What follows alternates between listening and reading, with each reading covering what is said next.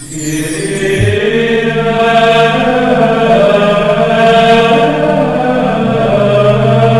Padre, del Hijo, del Espíritu Santo, el Señor esté con vosotros.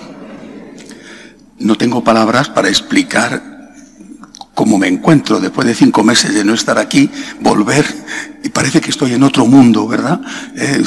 Que vosotros sabéis quién soy yo, pero yo no estoy muy seguro de quién sois vosotros con la mascarilla esta. Alguno creo que sería capaz de reconoceros, pero en todo caso es lo que hay, ¿verdad? Y gracias a Dios que podemos estar en misa, porque imaginaos los meses en que no se ha podido celebrar, si que damos gracias a Dios de que a pesar de estas incómodas medidas podemos estar aquí en misa y estar sanos. Hoy celebramos la solemnidad de Santiago Apóstol, patrono de España, gran evangelizador. Meditaremos después sobre la enseñanza que tiene que darnos para este momento presente. Comenzamos reconociendo nuestros pecados y pidiendo perdón a Dios.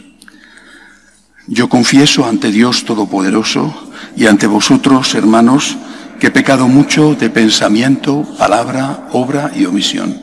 Por mi culpa, por mi gran culpa. Por eso ruego a Santa María siempre Virgen, a los ángeles, a los santos y a vosotros, hermanos, que intercedáis por mí ante Dios nuestro Señor. Dios Todopoderoso tenga misericordia de nosotros, perdone nuestros pecados y nos lleve a la vida eterna. Señor, ten piedad. Cristo, ten piedad. Señor, ten piedad. Gloria a Dios en el cielo y en la tierra paz a los hombres que ama el Señor. Por tu inmensa gloria te alabamos, te bendecimos, te adoramos, te glorificamos. Te damos gracias, Señor, Dios Rey Celestial. Dios Padre Todopoderoso, Señor Hijo único Jesucristo, Señor Dios, Cordero de Dios, Hijo del Padre. Tú que quitas el pecado del mundo, ten piedad de nosotros. Tú que quitas el pecado del mundo, atiende nuestras súplicas. Tú que estás sentado a la derecha del Padre, ten piedad de nosotros. Porque solo tú eres santo, solo tú, Señor, solo tú, Altísimo Jesucristo, con el Espíritu Santo, en la gloria de Dios Padre. Amén. Oremos. Dios Todopoderoso y Eterno, que consagraste los primeros trabajos de los apóstoles con la sangre de Santiago, haz que por su martirio sea fortalecida tu Iglesia y por su patrocinio España se mantenga fiel a Cristo hasta el final de los tiempos. Por Jesucristo nuestro Señor. Lectura del libro de los Hechos de los Apóstoles. En aquellos días, los apóstoles daban testimonio de la resurrección del Señor Jesús con mucho valor, y hacían muchos signos y prodigios en medio del pueblo. Los condujeron a presencia del Sanedrín y el sumo sacerdote los interrogó. ¿No os habíamos prohibido formalmente enseñar en nombre de ese? En cambio, habéis llenado Jerusalén con vuestra enseñanza y queréis hacernos responsables de la sangre de ese hombre. Pedro y los apóstoles replicaron: hay que obedecer a Dios antes que a los hombres. El Dios de nuestros padres resucitó a Jesús, a quien vosotros matasteis colgándole de un madero. La diestra de Dios lo exaltó, haciéndolo jefe y salvador, para otorgarle a Israel la conversión con el perdón de los pecados. Testigos de esto somos nosotros y el Espíritu Santo que Dios da a los que le obedecen. Esta respuesta los exasperó y decidieron acabar con ellos. Más tarde, el rey Herodes hizo pasar a cuchillo a Santiago, hermano de Juan. Palabra de Dios. Oh Dios, que te alaben los pueblos, que todos los pueblos te alaben. Oh Dios, que te alaben los pueblos, que todos los pueblos te alaben. El Señor tenga piedad y nos bendiga, ilumine su rostro sobre nosotros, conozca la tierra tus caminos, todos los pueblos tu salvación. Oh Dios, que te alaben los pueblos, que todos los pueblos te alaben. Que canten de alegría las naciones, porque riges el mundo con justicia, riges los pueblos con rectitud y gobiernas las naciones de la tierra. Oh Dios, que te alaben los pueblos, que todos los pueblos te alaben. La tierra ha dado su fruto, nos bendice el Señor nuestro Dios. Que Dios nos bendiga, que le teman hasta los confines del orbe. Oh Dios, que te alaben los pueblos, que todos los pueblos te alaben.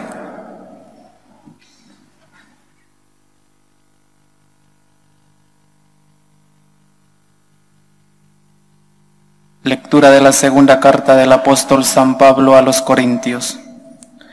Hermanos, el tesoro del ministerio lo llevamos en vasijas de barro, para que se vea que una fuerza tan extraordinaria es de Dios y no proviene de nosotros. Nos aprietan por todos lados, pero no nos aplastan. Estamos apurados, pero no desesperados. Acosados, pero no abandonados. Nos derriban, pero no nos rematan. En toda ocasión y por todas partes llevamos en el cuerpo la muerte de Jesús, para que también la vida de Jesús se manifieste en nuestro cuerpo. Mientras vivimos, continuamente nos están entregando a la muerte por causa de Jesús, para que también la vida de Jesús se manifieste en nuestra carne mortal.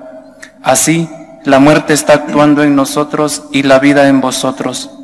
Teniendo el mismo espíritu de fe, según lo que está escrito, creí, por eso hablé. También nosotros creemos y por eso hablamos, sabiendo que quien resucitó al Señor Jesús, también con Jesús nos resucitará y nos hará estar con vosotros. Todo es para vuestro bien. Cuantos más reciban la gracia, mayor será el agradecimiento, para gloria de Dios. Palabra de Dios. Aleluya.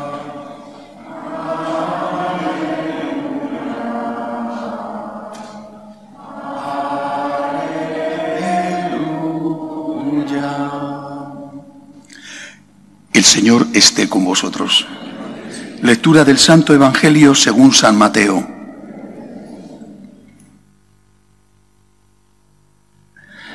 En aquel tiempo se acercó a Jesús la madre de los Zebedeos con sus hijos y se postró para hacerle una petición. Él le preguntó: ¿qué deseas?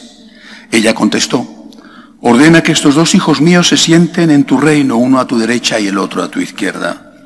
Pero Jesús replicó: ¿no sabéis lo que pedís? ¿Sois capaces de beber el cáliz que yo he de beber? Contestaron: lo somos.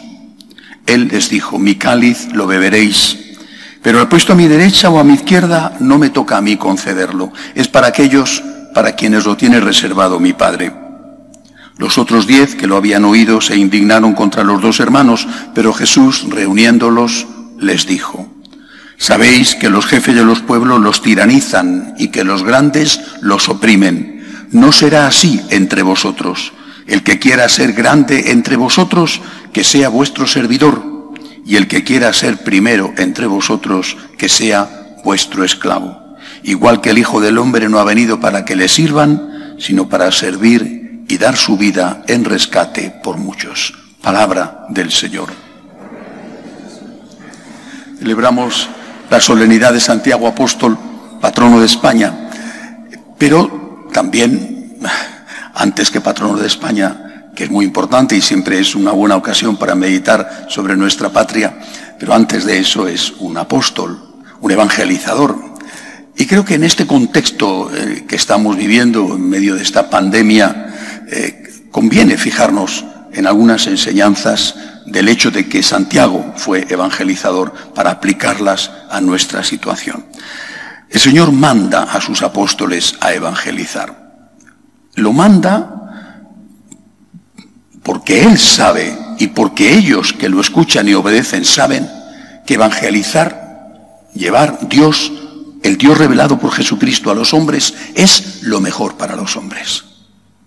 ¿Por qué aquella gente tenía urgencia? Santiago Apóstol hasta el Finisterre, hasta las tierras de Galicia, hasta lo que entonces era el final del mundo conocido. ¿Por qué aquella gente tenía urgencia en ir a predicar en nombre de Jesús el mandamiento del amor de Jesús, toda la enseñanza doctrinal y moral de Jesús? ¿Por qué? Aquella gente era creyente, los apóstoles judíos, creyentes en el Dios de Israel, que era el Dios verdadero. Una revelación no completa, no conocían, por ejemplo, la Santísima Trinidad, pero era el Dios verdadero. Yahvé es el Dios en el que creyó Jesús, es decir, en tanto que hombre, en el que creyó la Virgen María, en tanto que mujer, hasta que después, con Pentecostés, o quizá en la enseñanza de su hijo, María recibió todo el mensaje completo que el Señor Jesús transmitía.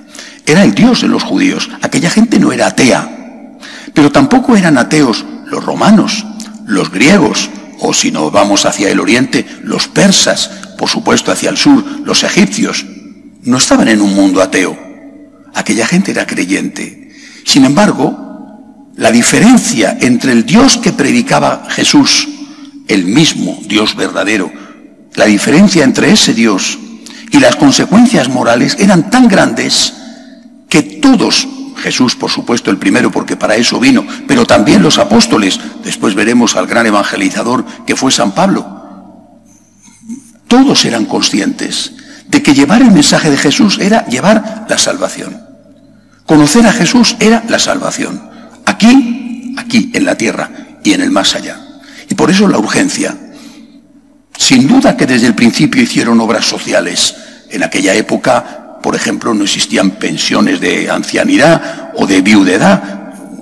Aparece en los Hechos de los Apóstoles que había un gran cuidado, donativos, atenciones a las viudas, porque era la parte más débil en aquel momento en la sociedad. Es decir, siempre hubo una atención social, pero la primera obligación, la primera misión, el primer objetivo fue evangelizar, llevar el nombre de Dios, el mensaje de Jesús, la divinidad de Jesús y toda la ética que se desprendía de las enseñanzas de Jesús. Eso era llevar la salvación. Es como si hubiera una epidemia, ¿verdad?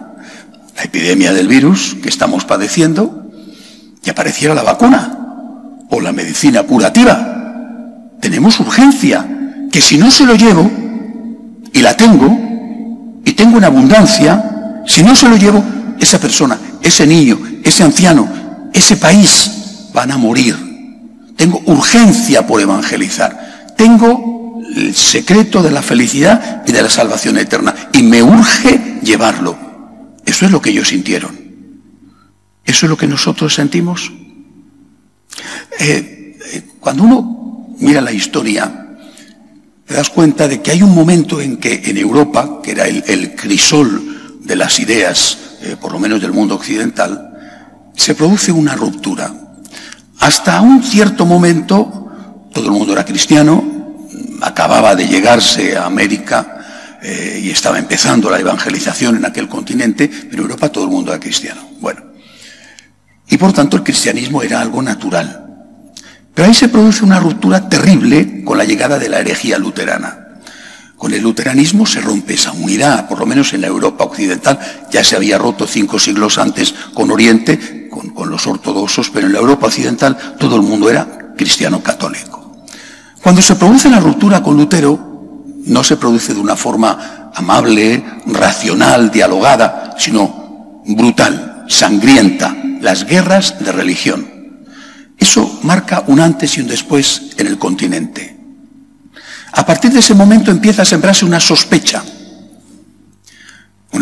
alentada, además, promovida. La sospecha es: ser una persona de firmes convicciones religiosas es peligroso para la convivencia. Nos hemos estado matando durante 100 años en el continente por si tú eres luterano, eres calvinista, eres anglicano o eres católico.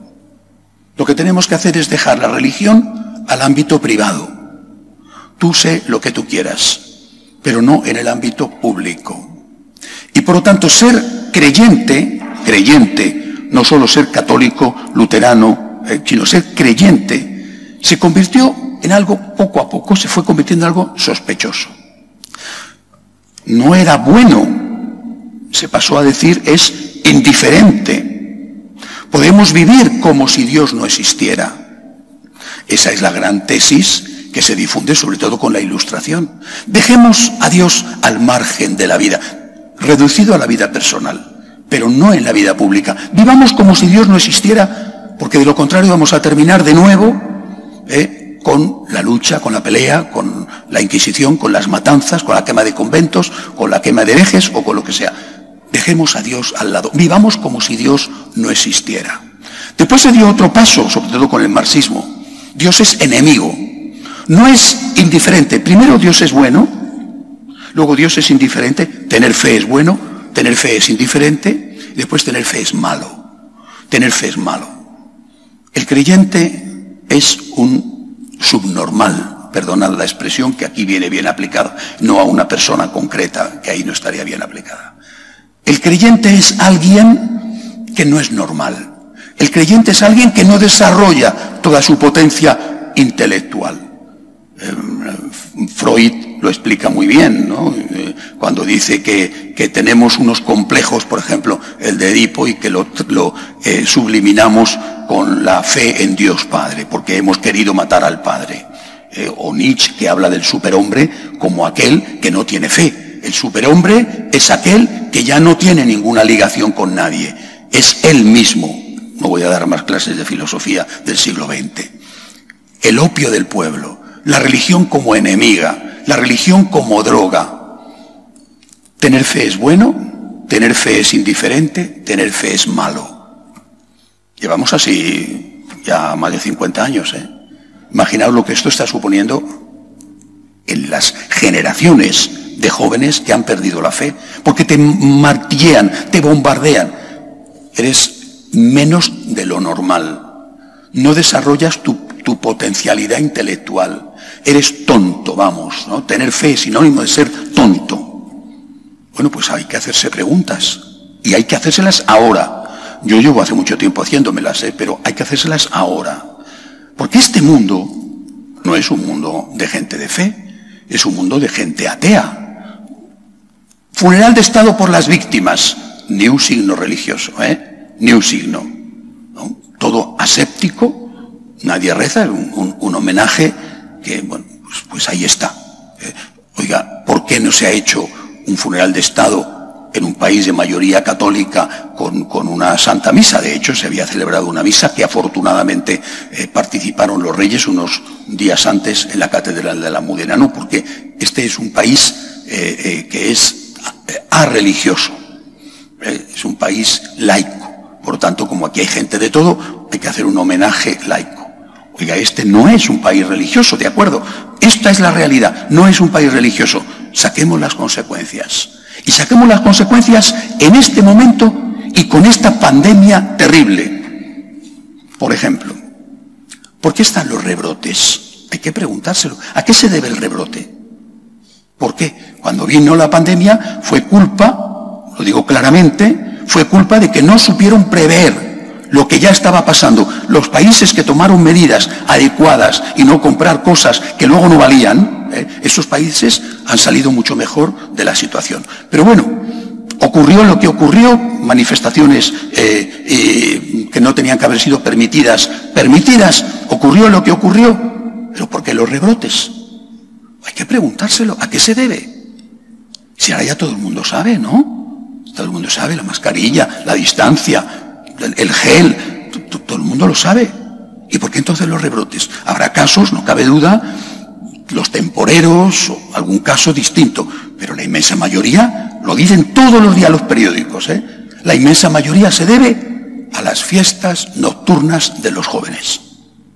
Eso no significa que todos los jóvenes sean unos irresponsables. No es verdad.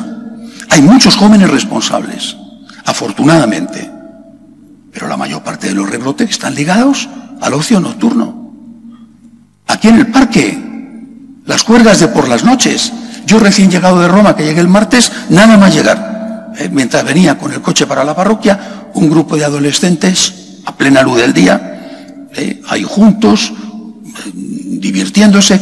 No es que hicieran nada malo, no, yo no vi que hicieran nada malo. No llevaba mascarilla ninguno.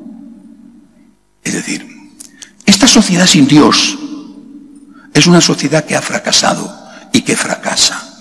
Para hacer frente a este reto, que no es el único, el problema económico es espantoso y es otro reto en el que se está fracasando.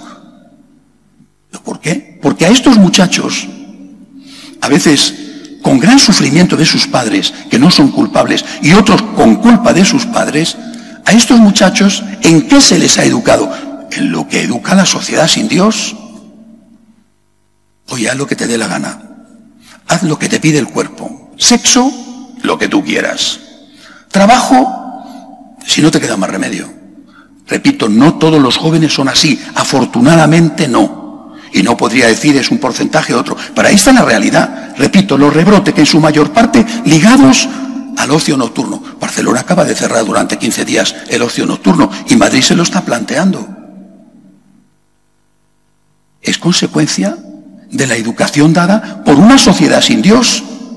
Esta sociedad sin Dios, que decían que era más democrática, porque si tenías fe no eras demócrata, porque ibas a exigir al otro que tuviera tu fe y lo ibas a exigir con las armas, como en el siglo XV o en el siglo XVI, y por lo tanto la democracia exige agnosticismo. Bueno, pues esta sociedad sin Dios es una sociedad peligrosa. No solamente el tema del virus. ¿Qué ha pasado con los ancianos? ¿Han muerto? ¿Falta de responsabilidad en las residencias? No lo sé. Pero si había que tomar una opción, al anciano se le dejaba el último. Y ahora está la ley de la eutanasia a punto de entrar con este gobierno.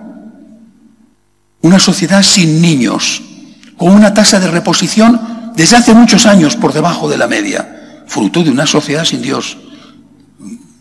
Creo que la lección que tenemos que sacar es la lección que tuvieron los primeros cristianos. Dios es mi Salvador, Cristo es mi Salvador. Lo mejor para mí, para mi familia, para mi patria, lo mejor para la sociedad es tener fe. No es verdad que Dios sea indiferente, no es verdad que se pueda vivir sin consecuencias, como si Dios no existiera. Y desde luego no es verdad que Dios sea enemigo del hombre, como nos lo han querido vender, y el opio del pueblo. El opio del pueblo son los medios de comunicación manejados por los que mandan. Eso es el opio del pueblo. Que a pesar de lo que está cayendo en todos los sentidos, la gente sigue votándoles. Eso sí que es el opio del pueblo. Nosotros tenemos fe y somos conscientes de que la fe nos da esperanza. Hay vida eterna. Va mal, va muy mal la economía, la salud, tienes personas amadas que han muerto, que están enfermos, tú mismo, va mal. Sin Dios sería peor. Lo sabemos y además lo gritamos. Sin Dios sería peor. Dios es mi Salvador. Dios es el que me da esperanza, es el que me da fuerza para aguantar, que no es poco. Y Dios es también el que me enseña cómo tengo que comportarme. Dios es mi conciencia moral. Y el que me dice, tienes que ponerte la mascarilla. Y no puedes estar corriendo riesgos o con el riesgo de contagiar a otros. Eso es Dios el que me lo dice. Esta situación de esta sociedad sin Dios está demostrando hasta qué punto esta sociedad es una sociedad frágil y en muchos aspectos inhumana. Dicen, el virus es un castigo de Dios. Yo personalmente no lo creo, pero sí que es una enseñanza y sí que es una advertencia. Y aquel pueblo que no es capaz de sacar lecciones de su historia está condenado a repetirla continuamente. Saquemos una lección de esta historia y gritémoslo a esa gente que piensa que son superiores porque no tienen fe. ¿A dónde te lleva tu ateísmo? ¿A dónde está llevando el ateísmo a esta sociedad? Estos jóvenes son jóvenes educados en el ateísmo. Repito, no todos, pero muchos. Y son jóvenes, ¿dónde está su responsabilidad a la hora de pensar en ellos mismos? Y sobre todo a la hora de pensar en sus papás a los cuales van a contagiar o en sus abuelitos a los que van a contagiar cuando lleguen a casa. Dios es nuestro Salvador. Tener fe es lo mejor del mundo, lo mejor que nos ha podido pasar. Complejos de inferioridad por tener fe, ninguno. Hagamos un esfuerzo para no tener complejos de superioridad, porque puestos a tener uno de superioridad más que de inferioridad. Complejos ninguno, pero desde luego de inferioridad de ninguna manera. Tenemos fe, tenemos esperanza, hay vida eterna y tenemos leyes morales que aunque no las cumplamos a veces, porque somos pecadores, sabemos lo que tenemos que cumplir. Que Santiago Apóstol, que puso la semilla de la fe en esta patria, nos siga ayudando para que España sea siempre la tierra de Cristo y la tierra de María. Que así sea.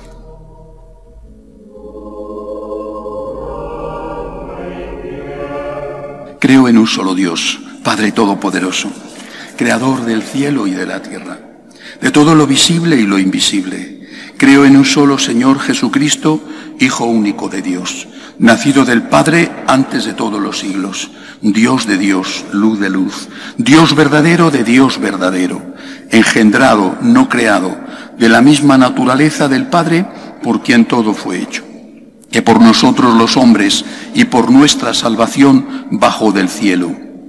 por obra del Espíritu Santo, se encarnó de María la Virgen y se hizo hombre, y por nuestra causa fue crucificado en tiempos de Poncio Pilato. Padeció y fue sepultado, y resucitó al tercer día según las Escrituras, y subió al cielo, y está sentado a la derecha del Padre, y de nuevo vendrá con gloria para juzgar a vivos y muertos, y su reino no tendrá fin. Creo en el Espíritu Santo, Señor y dador de vida, que procede del Padre y del Hijo, que con el Padre y el Hijo recibe una misma adoración y gloria, y que habló por los profetas. Creo en la Iglesia, que es una, santa, católica y apostólica. Confieso que hay un solo bautismo para el perdón de los pecados. Espero la resurrección de los muertos y la vida del mundo futuro. Amén. Por la Santa Iglesia de Dios, por el Santo Padre, roguemos al Señor. Por la paz, especialmente por aquel sitio donde está más amenazada, pienso en Venezuela, Nicaragua, los países comunistas, pero también los países donde los musulmanes radicales matan todos los días a cristianos por su fe. Roguemos al Señor.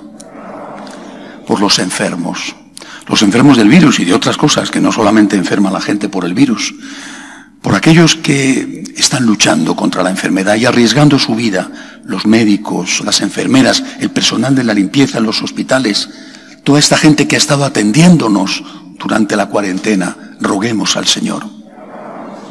Por nuestra patria, por España, para que se mantenga unida, fiel a sus raíces, fiel al mensaje que nos trajo aquí el apóstol Santiago, roguemos al Señor. Y por nosotros, para que salgamos a la calle, como hicieron los apóstoles después de Pentecostés, a gritar que Cristo ha resucitado y que Cristo y solo Cristo es el Salvador. Roguemos al Señor. Acoge, Dios Todopoderoso, las súplicas de tu pueblo que confía en tu amor. Te lo pedimos por Jesucristo nuestro Señor.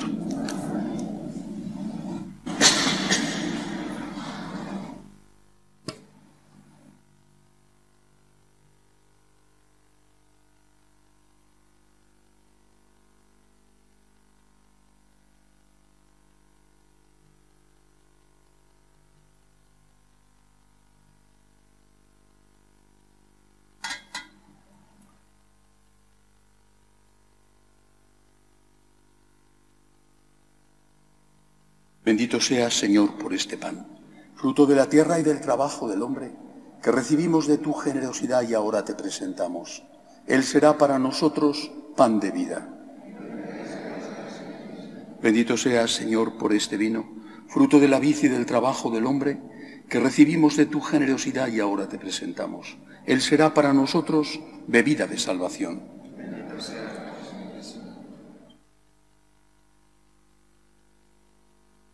Orad para que este sacrificio mío y vuestro sea agradable a Dios Padre Todopoderoso.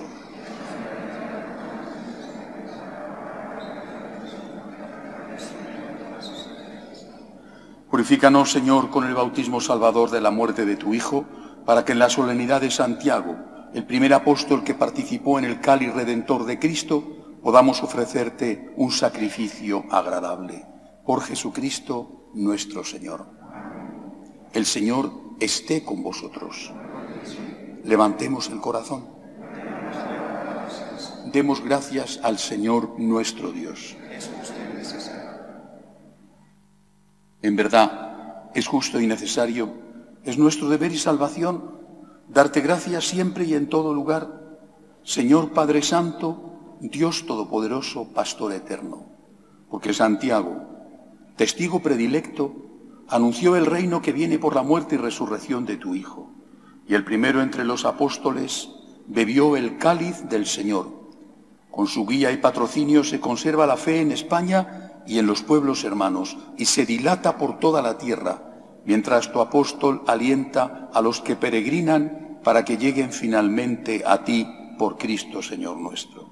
Por eso, Señor, con todos los ángeles te alabamos ahora y por siempre, diciendo con humilde fe: Santo, Santo, Santo es el Señor, Dios del universo. Llenos están el cielo y la tierra de tu gloria. Hosana en el cielo. Bendito el que viene en nombre del Señor. Hosana en el cielo. Santo eres en verdad, Señor, fuente de toda santidad. Por eso te pedimos que santifiques estos dones con la efusión de tu Espíritu, de manera que sean para nosotros cuerpo y sangre de Jesucristo nuestro Señor, el cual, cuando iba a ser entregado a su pasión, voluntariamente aceptada, tomó pan. Dándote gracias, lo partió. Lo dio a sus discípulos diciendo: tomad y comed todos de él, porque esto es mi cuerpo, que será entregado por vosotros.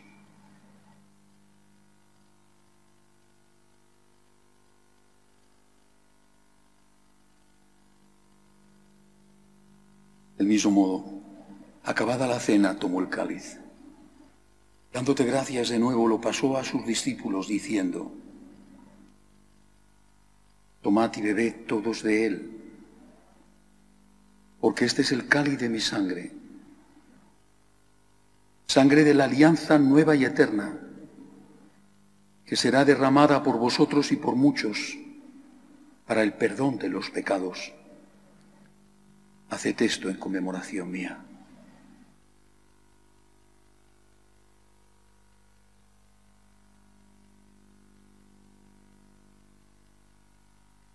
Este es el sacramento de nuestra fe.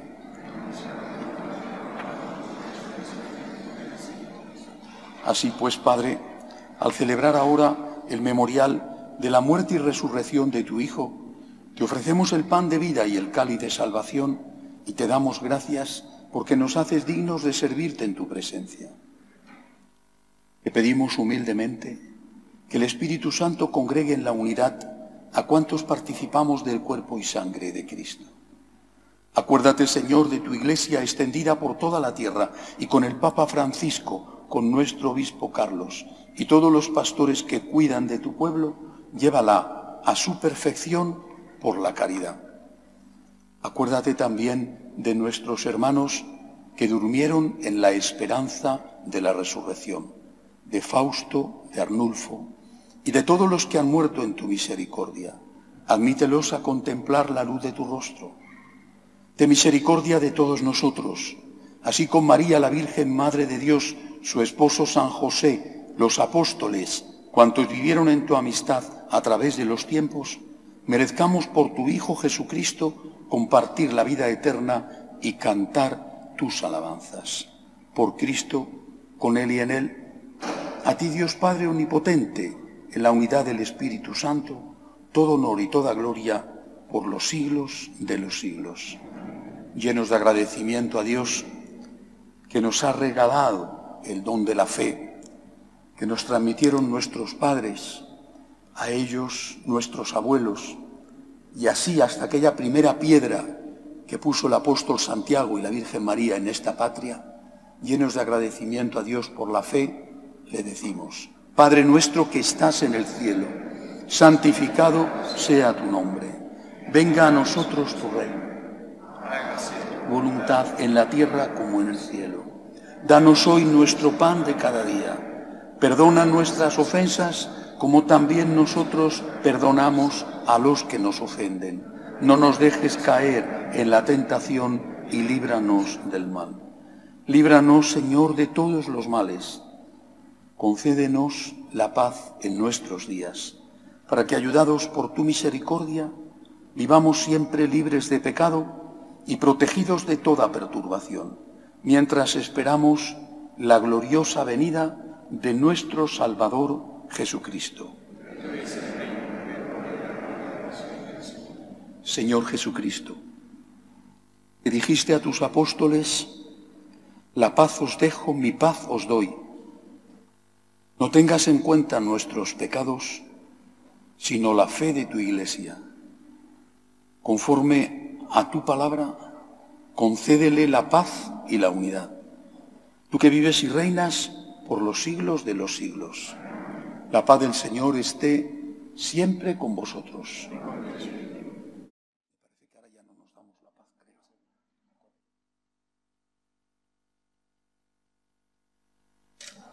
Cordero de Dios, que quitas el pecado del mundo, ten piedad de nosotros. Cordero de Dios, que quitas el pecado del mundo, ten piedad de nosotros. Cordero de Dios, que quitas el pecado del mundo, danos la paz. Este es el Cordero de Dios, que quita el pecado del mundo.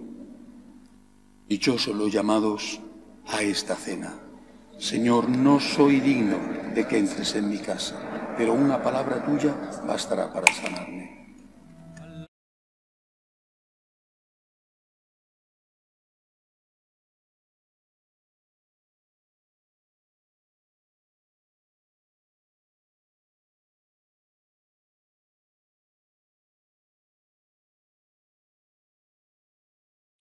Comunión espiritual. Creo, Jesús mío, que estás real y verdaderamente en el cielo y en el santísimo sacramento del altar.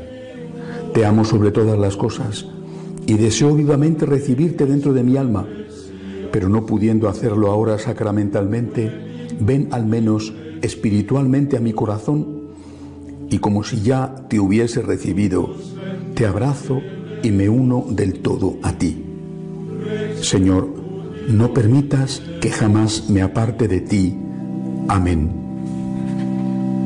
Padre nuestro que estás en el cielo, santificado sea tu nombre. Venga a nosotros tu reino. Hágase tu voluntad en la tierra como en el cielo. Danos hoy nuestro pan de cada día. Perdona nuestras ofensas como también nosotros perdonamos a los que nos ofenden. No nos dejes caer en la tentación y líbranos del mal. Amén. Dios te salve María, llena eres de gracia, el Señor es contigo. Bendita tú eres entre todas las mujeres y bendito es el fruto de tu vientre, Jesús. Santa María, Madre de Dios, ruega por nosotros pecadores, ahora y en la hora de nuestra muerte. Amén. Gloria al Padre, al Hijo y al Espíritu Santo, como era en un principio, ahora y siempre, por los siglos de los siglos. Amén.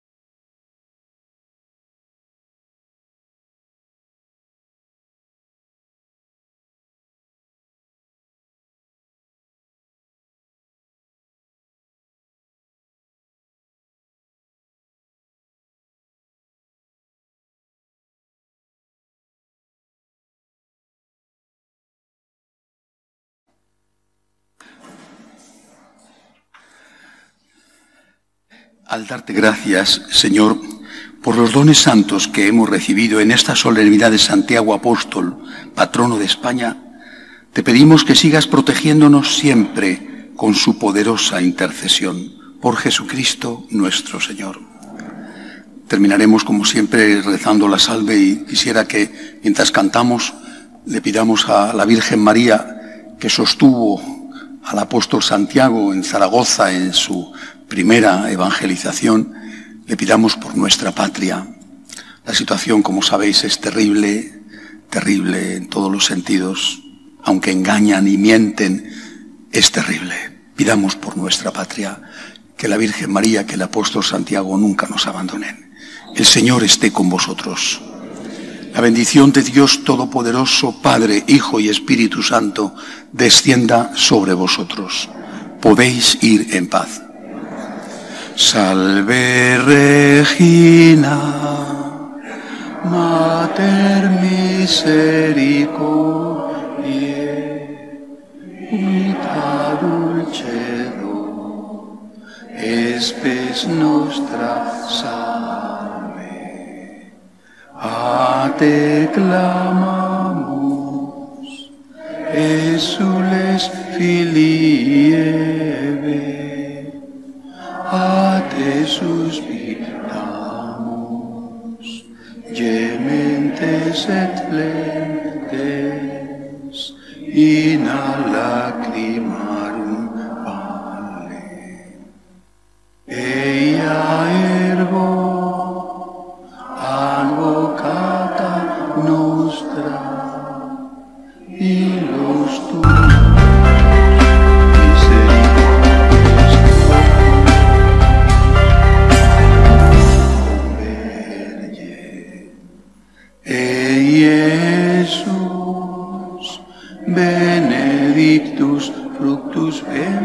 instruis, nobis post hoc exilium